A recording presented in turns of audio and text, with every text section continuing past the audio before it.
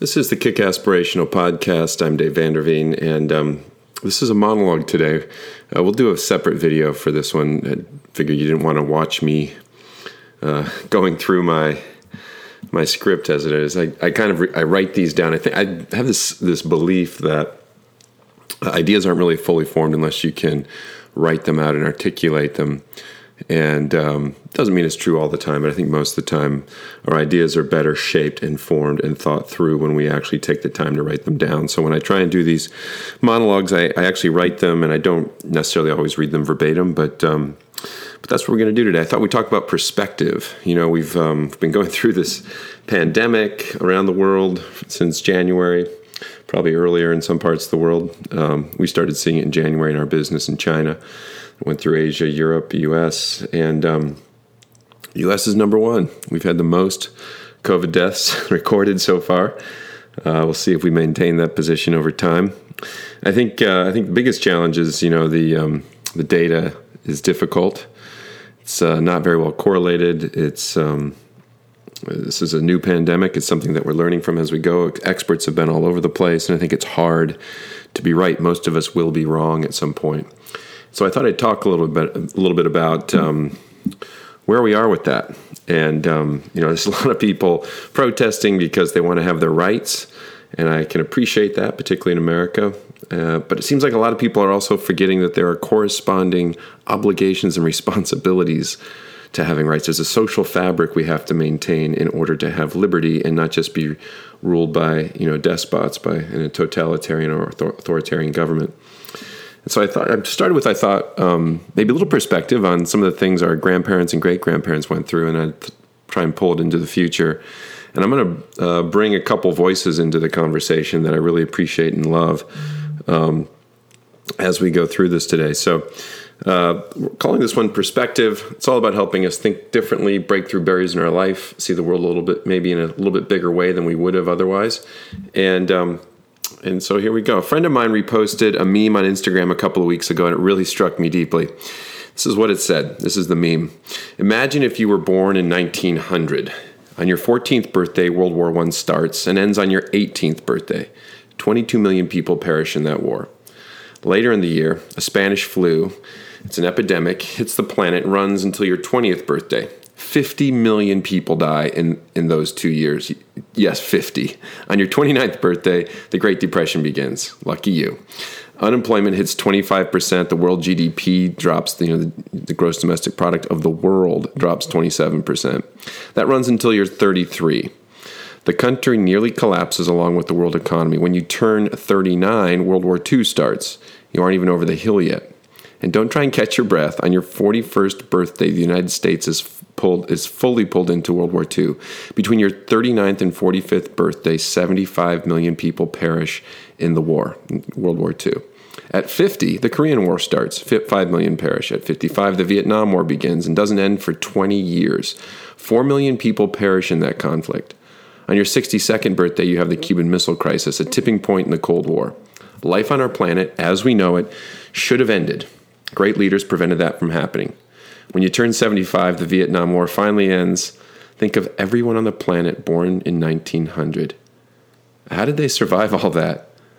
When you were a kid in 1985, I was a kid in 1985, and didn't think your 85-year-old grandparent understood how hard school was and how mean that kid in your class was. Yet they survived through everything listed above. Think about that. Perspective in his amazing art, refined as time goes on, and enlightening like you wouldn't believe. Let's try and keep things in perspective. I love that post. I thought it was a fantastic display of perspective. And it's hard because none of us were alive in 1900. It's hard to imagine what life was like and how much it's changed. But when you think about what they went through, not just the technological changes, but the wars and the droughts and all kinds of things. I mean, the way that the physical quality of life has transformed is remarkable. For starters, there was a fundamental difference in both the fragility of life, the expectations that people likely had for how long they were going to be on this planet and who would make it, as well as the scale of death that could occur. It was unparalleled. The average life expectancy in 1900 was a little over 46 years old for a man and a little over 48 years old for a woman. childbirth, infant mortality, the lack of antibiotics in healthcare, things we consider normal today, didn't exist, right? The things we take for granted, the fact that we have antibiotics, that we have good healthcare globally, more or less globally. We have vaccines. We've almost eradicated things like measles and polio. The inroads we're making against malaria, one of the biggest killers, or cholera. I mean, it's remarkable. But people used to die from these things: mass starvation, not having access to clean water, cholera epidemics, malaria epidemics, smallpox, polio, measles, mumps, etc. Death was a very normal and expected part of life in 1900. Time has changed. My brother died from leukemia when he was 26 and I was 24. My father's a doctor. He's retired now. My mother was a nurse. It was common to hear about medical cases around our house. I remember going with my dad on a house call one weekend when I was in grade school. We went to visit a man, a smoker, who had throat cancer. My dad was a head and neck specialist, head and neck surgeon. He had a tracheotomy. Probably had, I don't know the exact procedure that he had gone through, but I think it was, sometimes you get nodes on your vocal cords, cancer in your throat, and they have to take out your vocal cords. Probably saying it wrong. My brother-in-law, Joe, who is an ENT as well, or my father could correct me here. But anyways, he was basically smoking through an open hole in his throat, and then there was a little button you could push to speak through it. When we went to visit him at his mobile home, my dad would do house calls, and he had to clean the trach and check it out, make sure it was okay. And when we got in the car to leave, the man was standing at the screen door, and he was kind of waving goodbye to us. Because my father saw a lot of throat cancer and other related problems from smoking that affect the sinuses, ears, and mouth, he really hated smoking. When we were leaving, he said to me, "He'll be dead in 6 months." I'll never forget that. But that's sort of the reality that we had around our house, very clinical, matter-of-fact comments about the choices people made. But I just remember as a grade schooler having your dad say about someone who's standing there alive, "He'll be dead in 6 months." And just sort of say it matter-of-factly. It's not my dad didn't have empathy or didn't have emotion or didn't care. I think that was just he was in his trade, he was doing his work, and he was like just making a statement about the reality of smoking and what it could do to you.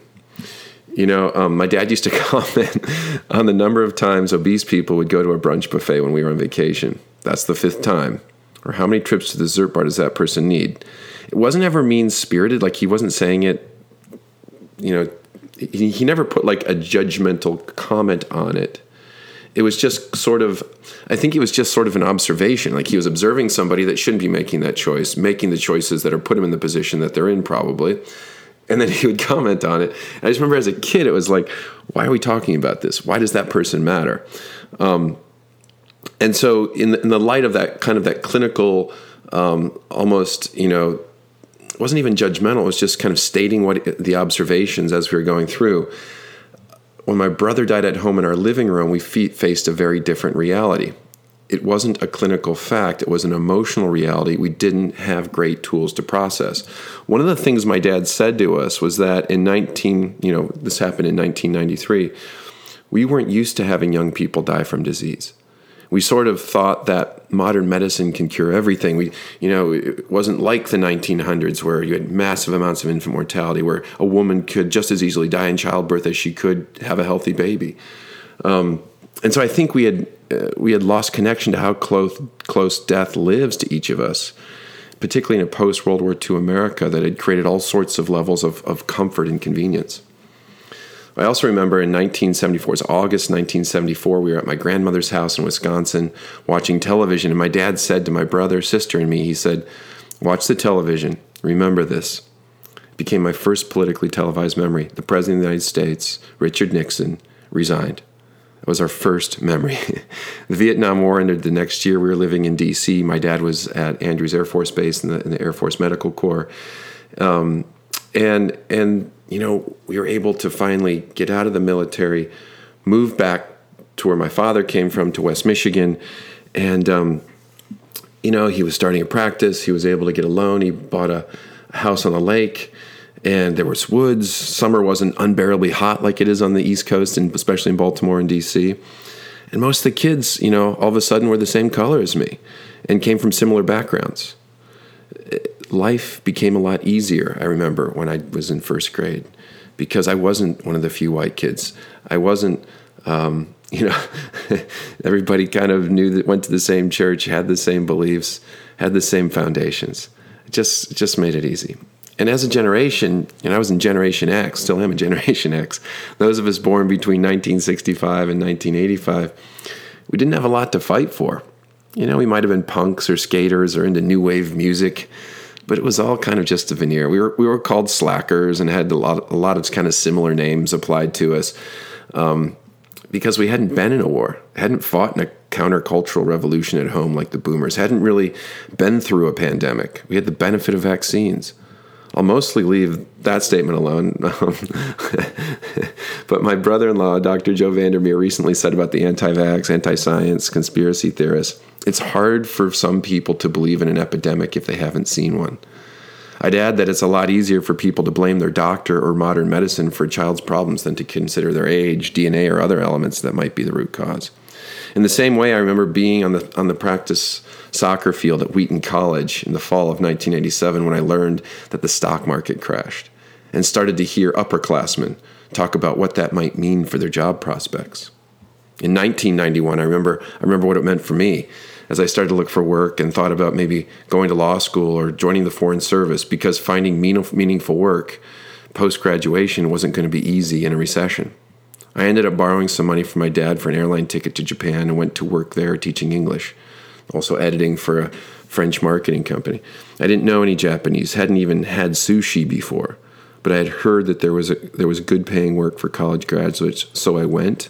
I figured it out, scared to death in many ways. I've talked about it in some early episodes, but decided that I'd make it work. And I think that's probably how people born in 1900 did it too. They put one foot in front of the other and made it work. Which reminded me of another meme I saw today on Instagram. The best way to find out if it will work is to do it.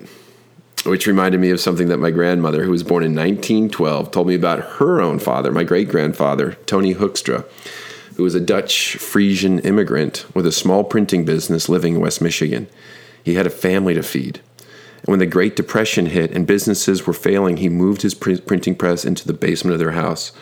My grandmother asked him later how he got through it, and he said, every day I'd get up and be open for business, and I'd wonder if that day was the last day I'd be a printer. But every day another customer came in, and I stayed in business. In fact, I used Hoekstra Printing, the printing company that my great-grandfather set up. When I was working in West Michigan, I was the director of public affairs at the Acton Institute in Grand Rapids in the early 1990s. He had stuck, and his sons and grandchildren and great-grandchildren stuck with that business, not from a grand strategy, but because they showed up and made it work every day. This pandemic is sort of a strange mix of health crisis, economic recession, and also a major shift in how we live and work. It's been wildly interesting to see how people respond and react to it. Well, let's start out, hopefully, by agreeing that the information and facts have been difficult to follow. The data has not been flawless. The news outlets today are varied in their reliability and intentions. There have been a variety of responses that... I'm going to just turn off the... I'm going to turn off my phone real quick. Sorry, it's been bleeping here while I'm trying to record this. So let me go back here. Let's just start out by hopefully agreeing that the information and facts have been difficult to follow. The data has not been flawless. The news outlets today are varied in their reliability and intentions. And I mean that. There's some news outlets that are just ridiculous. There's some that are trying to be objective.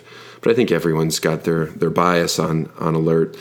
There have been a variety of responses as it has spread from Asia to Europe to Africa and India, and then finally to the Americas. And sorry, by the way, I'm lumping my friends in various hemispheres into broad swaths of geography. And I just say that some have been more effective than others at communicating what's happening, but for complex sets of reasons. We've also had confusing guidelines that have been applied in ways that don't always make sense. Why can I go into a large grocery store or big box store, but then I was banned from going surfing in the ocean or playing tennis or hiking on official trails? How do surgical masks and gloves actually work to protect us from others? I mean, I'm not saying that they don't. I am saying, like, for example, if someone's coughing or sneezing, yes, very helpful. But in general, If you're wearing gloves and you're not changing them all the time, or you're touching your mask, it's not actually protecting you. And by the way, for the record, just visit the Johns Hopkins website or WebMD for answers to all these questions about how masks and gloves work, and why it's important that we use them from time to time. Some of my friends who never follow rules have doubled down on COVID-19 at the stay-at-home orders and quarantine, while others, some with medical degrees, one of my friends who's a medical director believes it's a liberal or global government conspiracy. I don't really want to argue about the realities of COVID-19 right now. First, because some of the facts are unreliable, but also because I don't think it really helps anyone. What I do think is useful right now is maybe a little more like my great-grandfather and his printing press. I'm trying to simply show up each morning, be present, and maneuver as best I can given the realities that I can impact. With my business, we've been dealing with COVID-19 since last January in mainland China. I was planning to visit Hong Kong and Shanghai in February as part of my trip that included Tokyo, and had to refocus my work in Japan instead.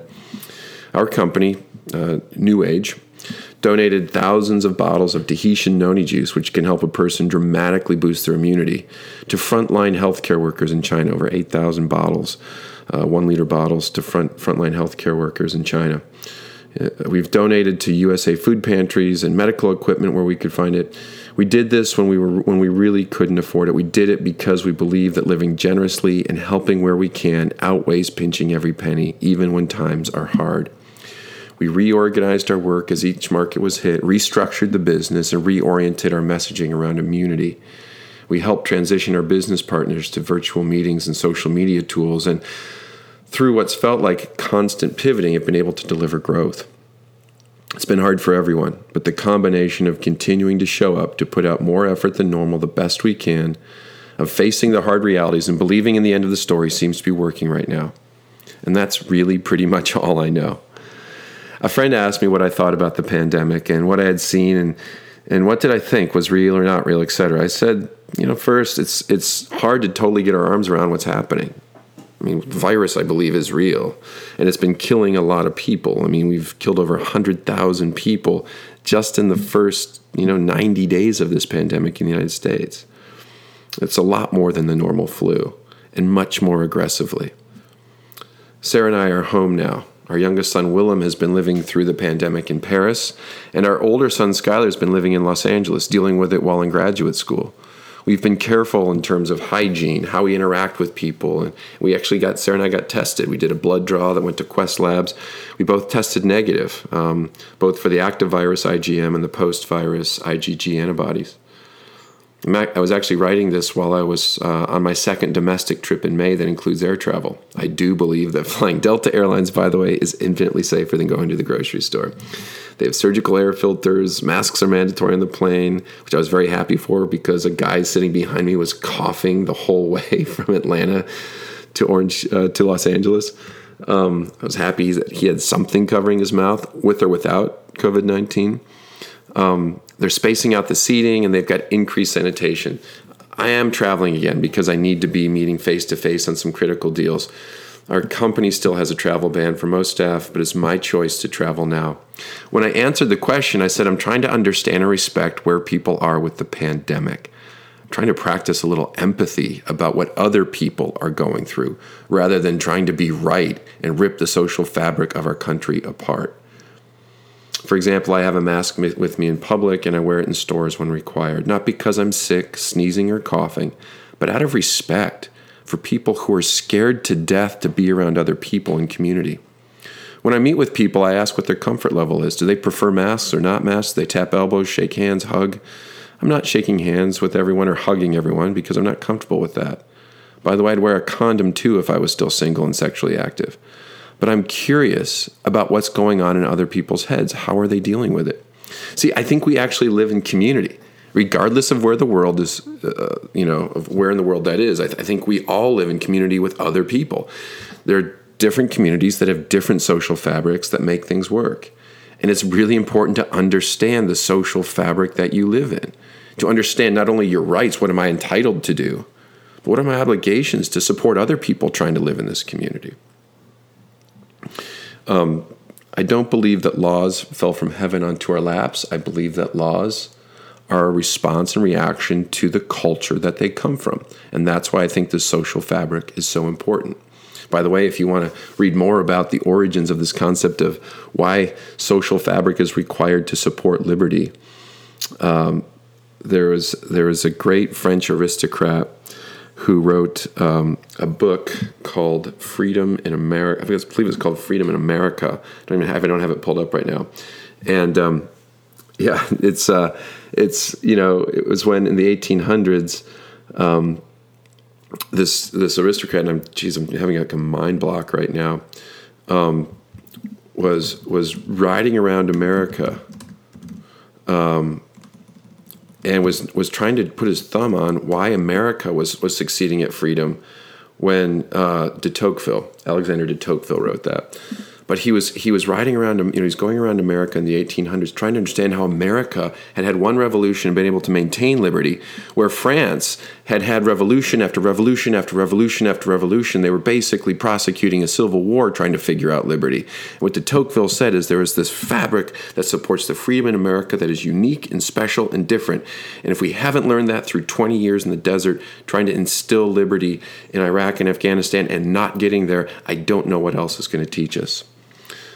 So one thing that I think is certain that I think that communities hopefully do progress, not always and all the time, but over time. I think they move up and to the right. And that how we organize ourselves politically, how we manage power progresses as our social fabric progresses. I believe that each community needs to wrestle with the best way to organize themselves socially, and then keep wrestling with the best way to organize themselves politically.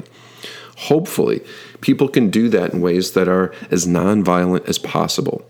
Usually having a common sense of ethics, morality, clearly defined boundaries, what's mine and what's yours, and having well-understood roles and responsibilities makes it easier to shape a society into a high-functioning group of people who can figure out how to work, play, worship, live, and love together. One thing that's certain for any community to work, there must be mutual respect at the core. To have respect, I think we have to want to understand the other. We have to be capable of empathy. We probably need to believe that the foundational principle of this universe is a generous love and that all of us are made from that same stardust. Regardless of what you worship or how you think it was shaped, by a god or by chance, if you don't believe that we as humans have a unique capability to share love generously, to add value to others without calculating a return, to offer grace to others when they offend, then I really don't understand how or why you choose to get up in the morning, particularly when the thin veneer of civilization starts to crack, and to put one foot in front of the other. Aaron James was on this podcast a few episodes ago. He's a remarkable philosopher who has written about assholes, which is why some people choose to take advantage of others whenever possible and always put themselves first. The people that always cut in line, the people that think that they deserve to be at the front every time.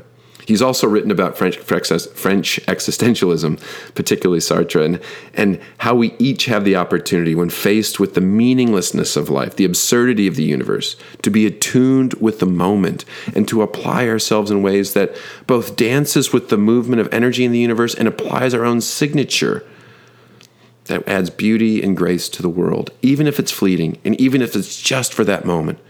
Because that moment is all that we have. Camus is one of my favorite French essayists and kind of existentialist philosophers. He says, in the depth of winter, I finally learned that within me there lay an invincible summer. He talks about, our role as humans is to revolt, to rebel against this absurdity in the universe, and to force meaning into it in the way that we live our lives.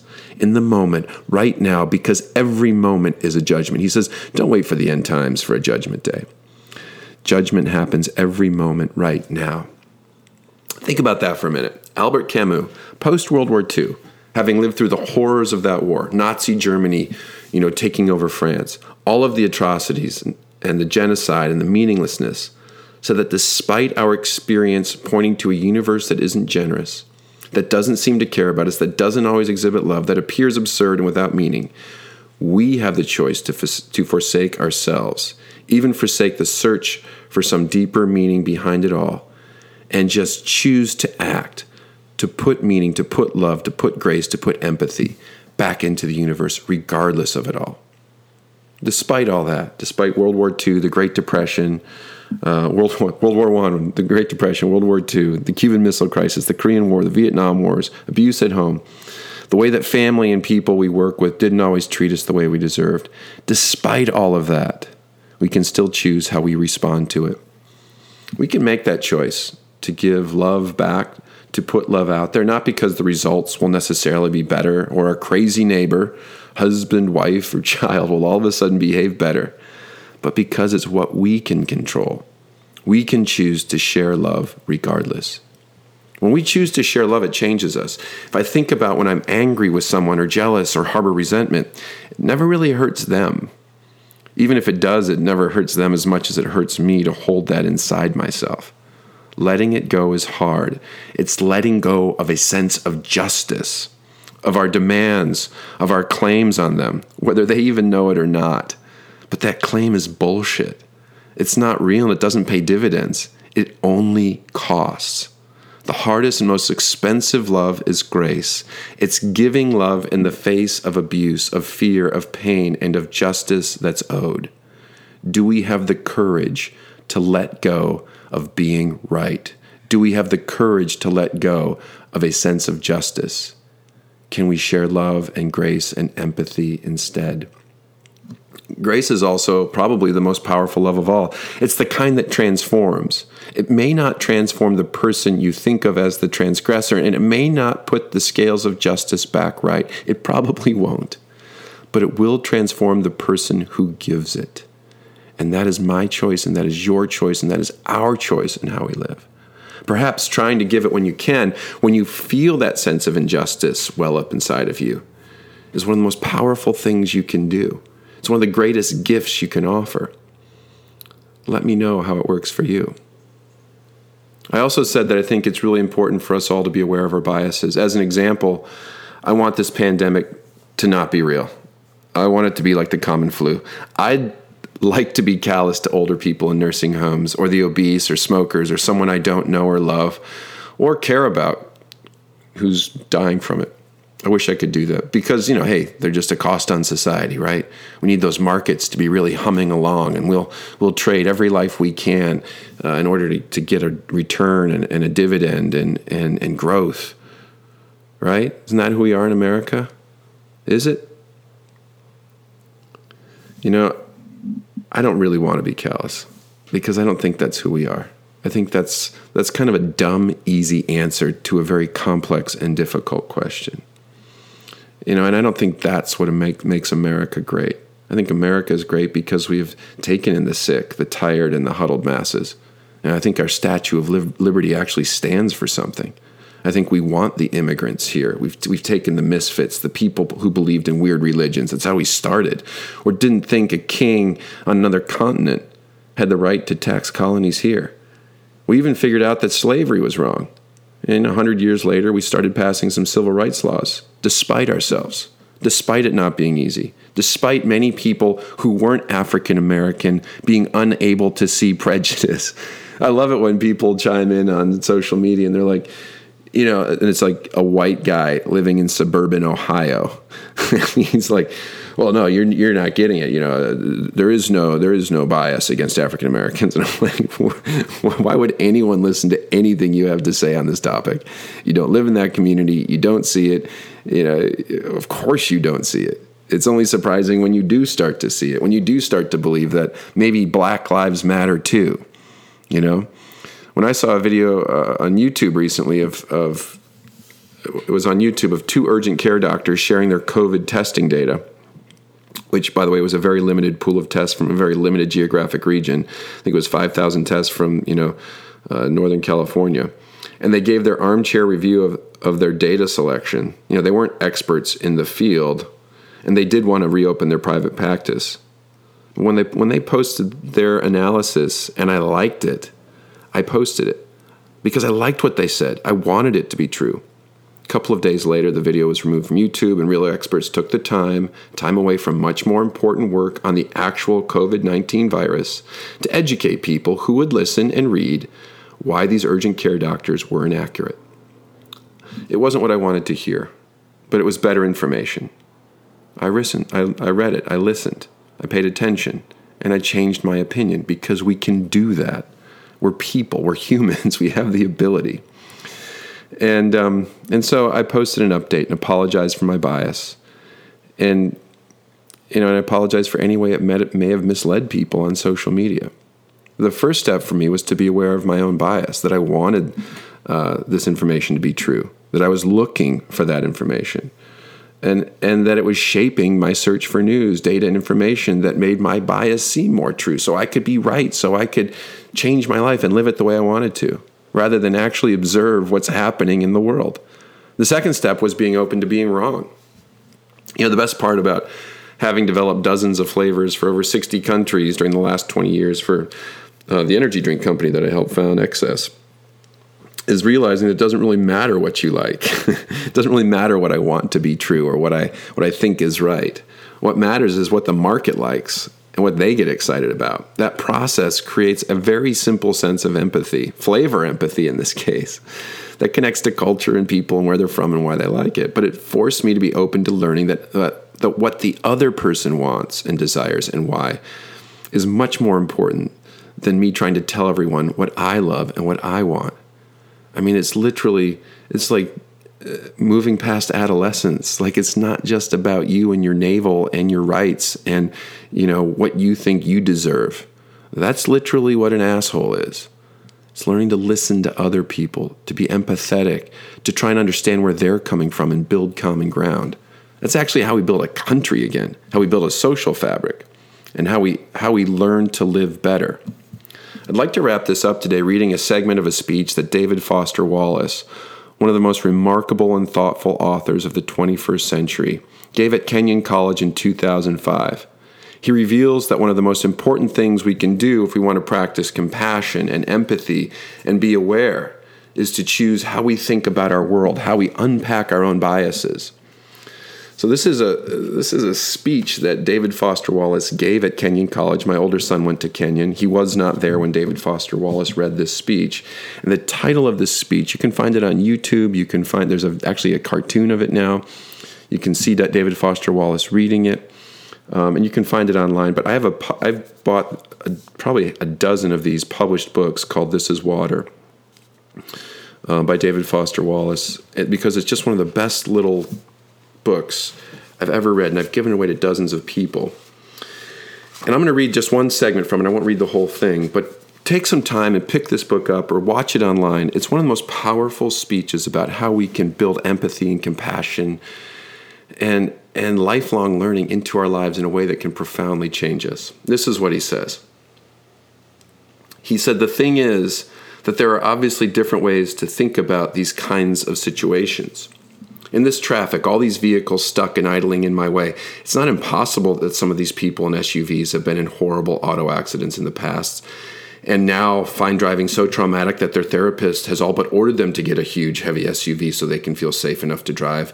Or that the Hummer that just cut me off is maybe being driven by a father whose little child is hurt or sick in the same seat next to him, and he's trying to rush to the hospital, and he's in a way bigger, more legitimate hurry than I am. It is actually I who am in his way.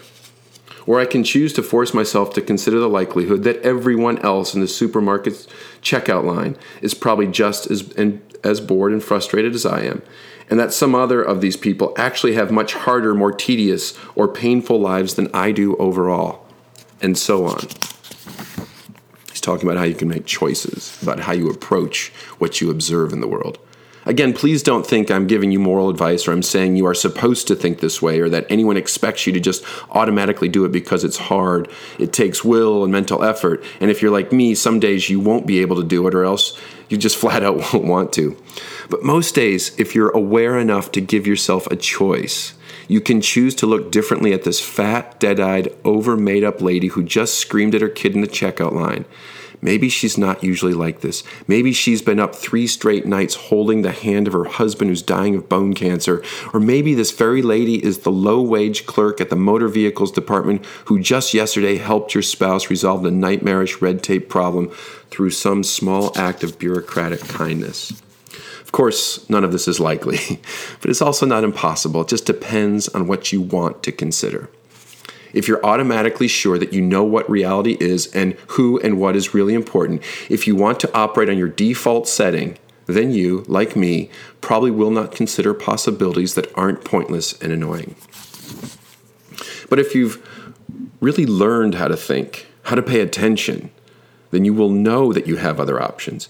It will actually be within your power to experience a crowded, hot, slow, consumer hell-type situation as not only meaningful but sacred, on fire with the same force that lit the stars. Compassion, love, the subsurface of unity of all things. Not that mystical stuff's necessarily true. The only thing that's capital T true is that you get to decide how you're going to try and see it. This, I submit, is the freedom of real education, of learning how to be well-adjusted. You get to consciously decide what has meaning and what doesn't. You get to decide what to worship because there's something else that's true. In the day-to-day trenches of adult life, there's actually no such thing as atheism. There's no such thing as not worshiping. Everybody worships. The only choice we get is what to worship. And an outstanding reason for choosing some sort of God or spiritual type thing to worship, be it JC or Allah or Yahweh or the Wiccan Mother Goddess or the Four Noble Truths or some infrangible set of ethical principles, is that pretty much anything else you worship will eat you alive. If you worship money and things, if they are where you tap real meaning in life, then you will never have enough. Never feel you have enough. It's the truth. Worship your own body and beauty and sexual allure, and you will always feel ugly. And when time and age start showing, you will die a million deaths before they finally plant you. On one level, we all know this stuff already. It's been codified as myths, proverbs, cliches, bromides, epigrams, parables, the skeleton of every great story. The trick of keeping the truth up front in daily consciousness. Worship power, you'll feel weak and afraid. You will need ever more power over others to keep the fear at bay. Worship your intellect, being seen as smart, you will end up feeling stupid, a fraud, always on the verge of being found out, and so on. Look, the insidious thing about these forms of worship is not that they're evil or sinful, it's that they are unconscious. They are default settings. They're the kind of worship you just gradually slip into day after day, getting more and more selective about what you see and how you measure value without ever being fully aware that that's what you're doing. And the so-called real world will not discourage you from operating on your default settings, because the so-called real world of men and money and power and it just hums along quite nicely on the fuel of fear and contempt and frustration and craving and the worship of self. Our own present culture has harnessed these forces in ways that have yielded extraordinary wealth and comfort and personal freedom. The freedom to be lords of our teeny skull-sized kingdoms, alone at the center of all creation. This kind of freedom has much to recommend it. But of course, there are different kinds of freedom, and the kind that is most precious you will not hear much talked about in the great outside world of winning and achieving and displaying. The really important kind of freedom involves attention and awareness and discipline and effort and being able truly to care about other people and to sacrifice for them over and over in myriad petty, little, unsexy ways every day. That is real freedom. That is being taught how to think. See, David Foster Wallace was talking for, in my opinion, one of the greatest liberal arts schools in America, Kenyon College, a school where kids, families spend way too much money to learn how to think. And I hope that as we're going through this difficult time, whether you like the idea of wearing masks or you don't, I don't care. Whether you think Black Lives Matter or you don't, I actually care a lot about that. I've been deleting people that refuse to get that. But I hope that you will choose to be fully aware of the world that you live in and the people around you and the social fabric that is required for us to have freedom and to live in community. And I hope that you will choose, maybe not all the time, but as often as you can, real, true freedom to share empathy, love, trust, and grace with your neighbor. because I think that is what makes us truly human. And that would be exceptionally kick-aspirational. Thank you very much. Kick Aspirational, this podcast is not a spectator sport. I'd love to hear your thoughts, your comments, your opinions, and your engagement. I'm not tolerating a lot of racism right now, so if you just don't like people with different skin color and you can't have any empathy for somebody that is seeing the world very differently than you, I'm not really interested in that conversation right now. But I'd love to hear ways that you woke up, that you discovered some empathy inside you didn't know you needed, and it maybe made a change in how you see the world. Have a great week, and make the choices that are going to make you a better person.